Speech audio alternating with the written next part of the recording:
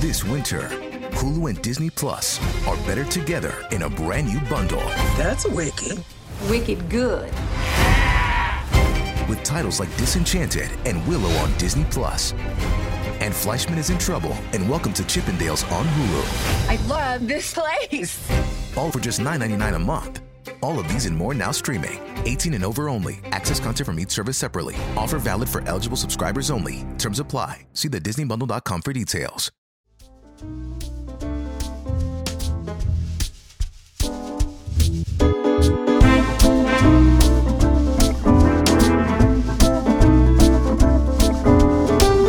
Today is a new day. Today is the day that your voice will be heard. Today you will learn more about how to empower yourself, take control of your life, and form healthy relationships with yourself and others. Welcome to your new life. My name is Dr. Ludi Green, and I am the host of the podcast Ending Domestic Abuse. I am a certified leader in life coaching, and I help more than 1,000 abused women regain their freedom, and I have advocated across the world to stop violence against women and children. In this podcast, you will hear from top experts in fields like finance, economics, psychology, psychiatry, and many more. And you will hear stories from people who have defied the odds, overcome abuse, and found their way to success. Together, we'll offer you support and practical ideas to pursue your goals, start on a new path, and protect yourself and others from abuse. We'll be right back after this short break.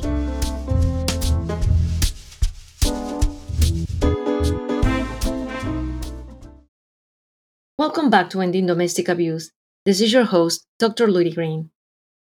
Last week on this podcast, we spoke to Samantina Sinon, a survivor of child abuse, about the struggle she faced and how she has worked hard to overcome her childhood trauma. We also went over the 4 types of abuse and how to identify when abuse is happening in order to be the voice for children silenced by abuse. Although National Child Abuse Prevention Month ended on May 1st, we at Ending Domestic Abuse Podcast want to continue this important conversation.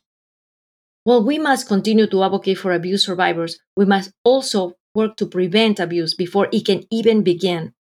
To prevent and lower the risk of domestic abuse, we can empower women emotionally, financially, and economically.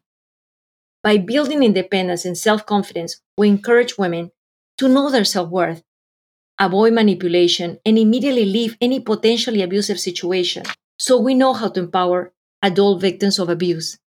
But with children, sometimes it can seem a bit harder. We may worry that children are not ready for conversations about abuse. We may not know how to bring up such scary and disturbing subjects. We might want to protect our children by shielding them from the reality of the world. However, by doing this, we're not protecting them at all. We're allowing abusers to keep the power. Many parents may hear the word abuser and think of a stranger. They may convince themselves that as long as their child is with them, with family, or with other known adults, that he or she is safe. Here are the facts. Only around 11% of child abuse victims are abused by a stranger. 89% are abused by someone the children knows, someone that a parent may trust completely. A family member, a neighbor, a church member, or even another child. Of the children who are abused every year in the United States, 73% do not tell anyone about the abuse for a year. 45% keep it a secret for 5 years, and some never tell anyone. By teaching children what is inappropriate, allowing them to have autonomy over their own bodies, and by giving children the vocabulary and confidence to share what has happened to them, we're taking the power away from the abusers. Today on Ending Domestic Abuse Podcast, we're talking to an author who is helping parents have these difficult conversations with children. Michelle Derrick is an author and an advocate whose book, called Only for Me, is bringing international attention to the issue of child abuse prevention. We are honored to have Michelle in our program. Welcome, Michelle. We're so excited to have you here on the show. Thank you, Dr. Ludi. It's an absolute pleasure to be here with you today. Why don't we start by you telling us a bit about yourself, what motivated you to write this book, and what made you become involved in the issue of child abuse? Sure, I'd love to. So I am essentially have been a stay-at-home mum for the last 15 years. I've got 4 children, and they range in age from 6 through to 15. And back in 2014, I went out for dinner with some mums. And on this night, I heard about 2 cases where children had been sexually abused by children their own age. In the first case, the child was on the way home from a play date at the park when he told his mum that the other young boy had been touching him inappropriately as they played. When that mum rang up the other mother, she then revealed that they had in fact discovered their young son accessing pornography on his iPad several months before. And whilst they'd put measures in place to stop him accessing that material, they weren't actually aware that he was acting out because of what he'd already been exposed to. And so it was really critical that that young boy knew that the behaviour was inappropriate and that he needed to tell his mum or someone that he could trust so that that other young boy could then get the help that he needed and obviously to try and stop him doing that to any other children. In the second case, the abuse was actually much more serious. And again, it just happened to take place at a park between 2 young boys. In this case, the boy was 9 years old, and when he asked his mum to go to the toilet, she had other younger children to watch on the play equipment. And so she sent him across with his friend, who was also 9. The cubicles to these toilets opened directly up onto the park, and so the mother felt very comfortable that this was a safe solution. But not long after the boys went across, her mother's intuition kicked in and she suddenly sensed that something was wrong. And she feared that perhaps someone had been hiding in the cubicle before the boys went in. And so she raced over and she opened the door, and horrifically she discovered that her young 9-year-old son was being sexually assaulted. But it wasn't by a stranger, it was in fact by this other 9-year-old. Now, I wasn't actually given the finer details of that case, but from everything that I've learnt, it is highly likely that that other young boy was a victim of abuse himself, and that he was reenacting what had been done to him as a way of a coping mechanism. Because what we do know is that any children or young people that act out in this way have experienced some sort of trauma in their lives, and most often than not, it is the fact that they have actually suffered abuse themselves. So, yeah, I got home from this night and I was just completely shocked. Because as a mum, I had no idea that my kids were at risk of abuse by their peers. It had never crossed my mind. And I'd never imagined that they could be at risk of abuse while essentially I was supervising them and just, a matter of metres away. And I think these particular stories were also people that I knew, and it was happening within my own immediate community. And so it really awakened in me the reality of childhood sexual abuse for our children. And it was at that point that I realised that as a mum, I really have a responsibility to educate and empower my little ones so that they can actually protect themselves if they ever find themselves in that situation. So it was at that point that I looked around for something to help me do this, and unable to find a resource that presented the information in a really gentle and dignified way, I set about writing Only for Me, and that's sort of where it all started. That is amazing. Thank you so much for the work you're doing on behalf of children who are victims, perpetrators. And we need people like you to be there, aware and looking and bringing knowledge to our community. Right. So they can understand what's happening, because these children can be, like you said, from a little friend who will have think about it, or can be a caregiver, can be even a grandfather who have heard stories from grandparents, can be from their own parents themselves. So Correct. This is so important. This is such an important issue, and especially right now during the pandemic where everybody's locked down. I mean, I imagine the cases that people are going through, and you are such an inspiration. Thank you for bringing new beginnings to people and shedding your light. What has the feedback about Only for Me been so far? And has it surprised you? And has the book received any backlash? Well, Only for Me is generally been extremely well received by parents and carers. It was released coming up to 5 years ago. It's become a triple bestseller in Australia. And in fact, over the last week, it's began trending in the US, and it's actually now appearing in the top 650 books out of the 33 million on Amazon USA. So wow. I think those figures really speak for themselves. That's amazing. Yeah, I still can't quite get my head around it. In terms of specific feedback, to be honest, I am continually blown away because with parents telling me just how well children respond to the book, and quite often how it actually becomes a favourite bedtime story, or how the children will know the words off by heart very quickly. And of course, sadly, I've also received feedback where a child has disclosed something upon reading Only for Me, and of course those moments are always very bittersweet because it's painful and horrible to have to hear about what that child has experienced. But obviously I'm also glad that the child has now finally taken that first step. In terms of those that are unsure whether or not this is something that they should be reading with their children. Yes, I have received, some bit of feedback and backlash, but when I have the opportunity to actually connect with those people directly and educate them as parents, they actually normally do a 360-degree turn. And in almost every case, they become convinced about the necessity of these conversations. So that's in terms of, the parents and carers. But in terms of getting the book published here in Australia, unfortunately, I did receive rejection after rejection. And that's why I went down the self-publishing path, because no one was really ready to bring this topic to light.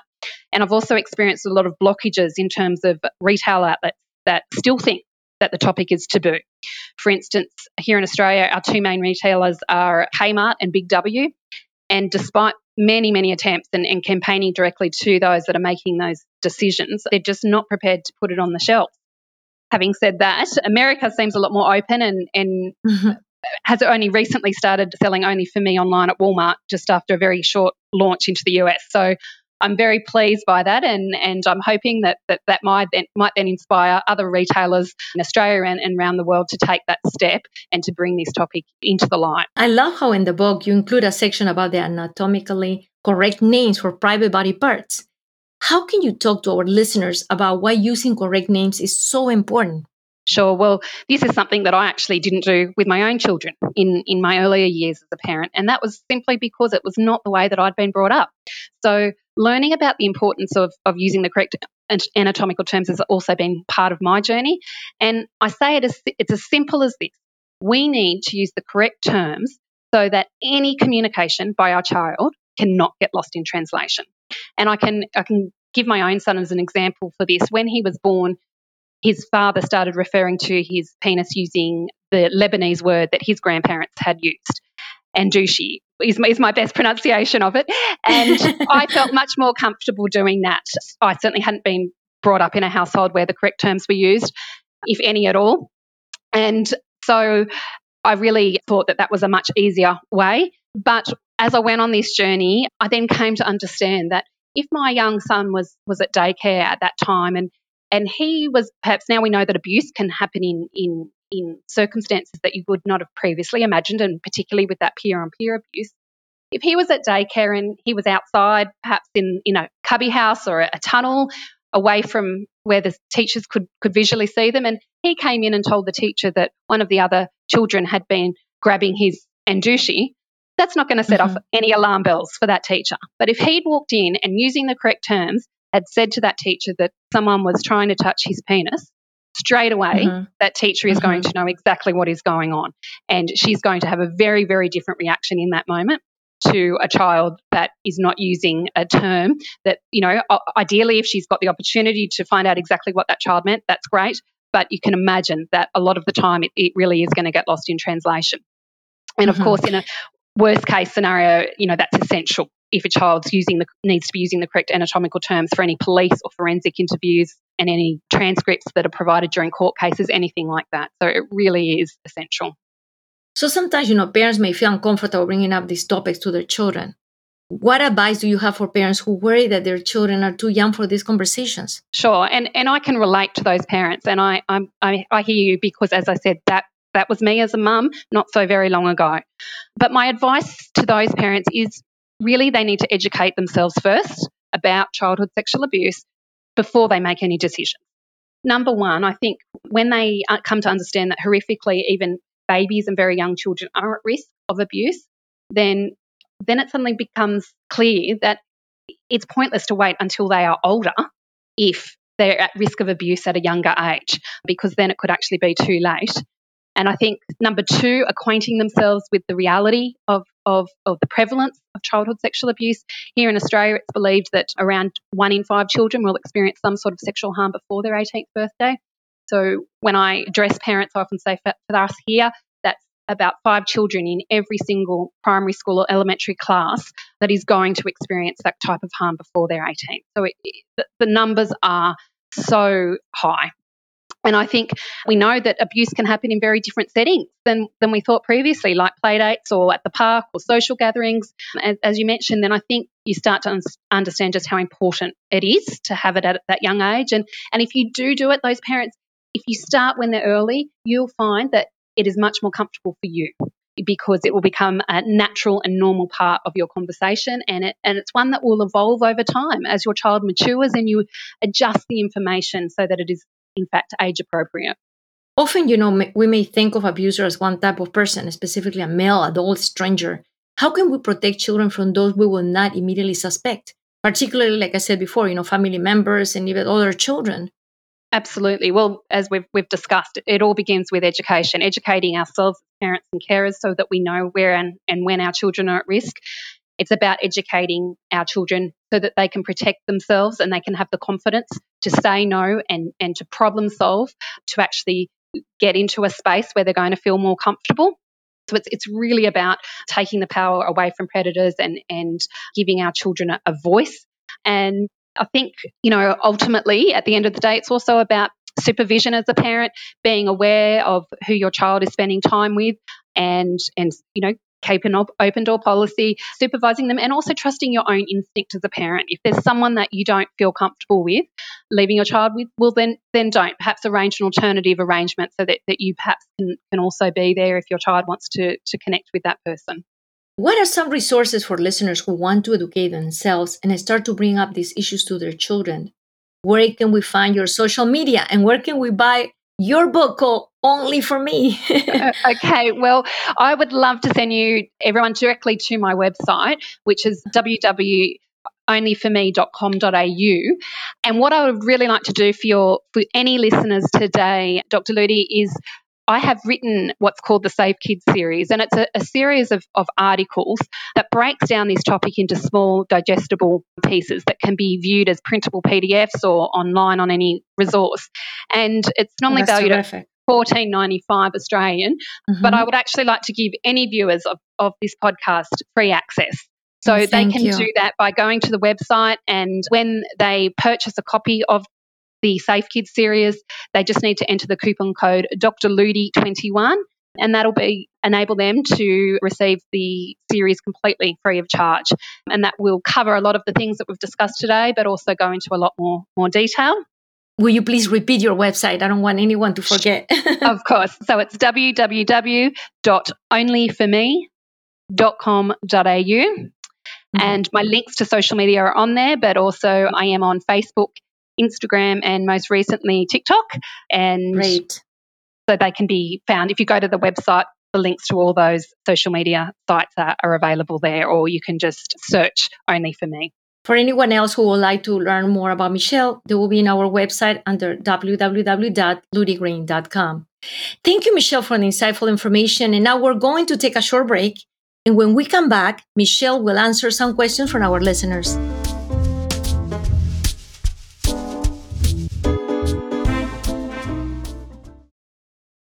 Welcome back to Ending Domestic Abuse.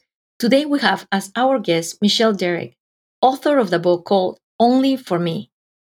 And now Michelle will take some questions from our listeners. Michelle, there's a question coming from Jenna. She's from Austin, Texas. She says, my sister and I were victims of sexual abuse by my oldest brother since we were 6 years old. My parents never believed us or even bothered to take us to a doctor to find out the truth. We have suffered silently all our lives. We never got married and were still alone with our secret. We suffer both of depression and anxiety, and we live a lonely life. What is your advice for us? Well, firstly, my heart goes out to you, and I just cannot stress enough just how many people are affected by this issue. I am constantly contacted by people in a similar situation to yourselves.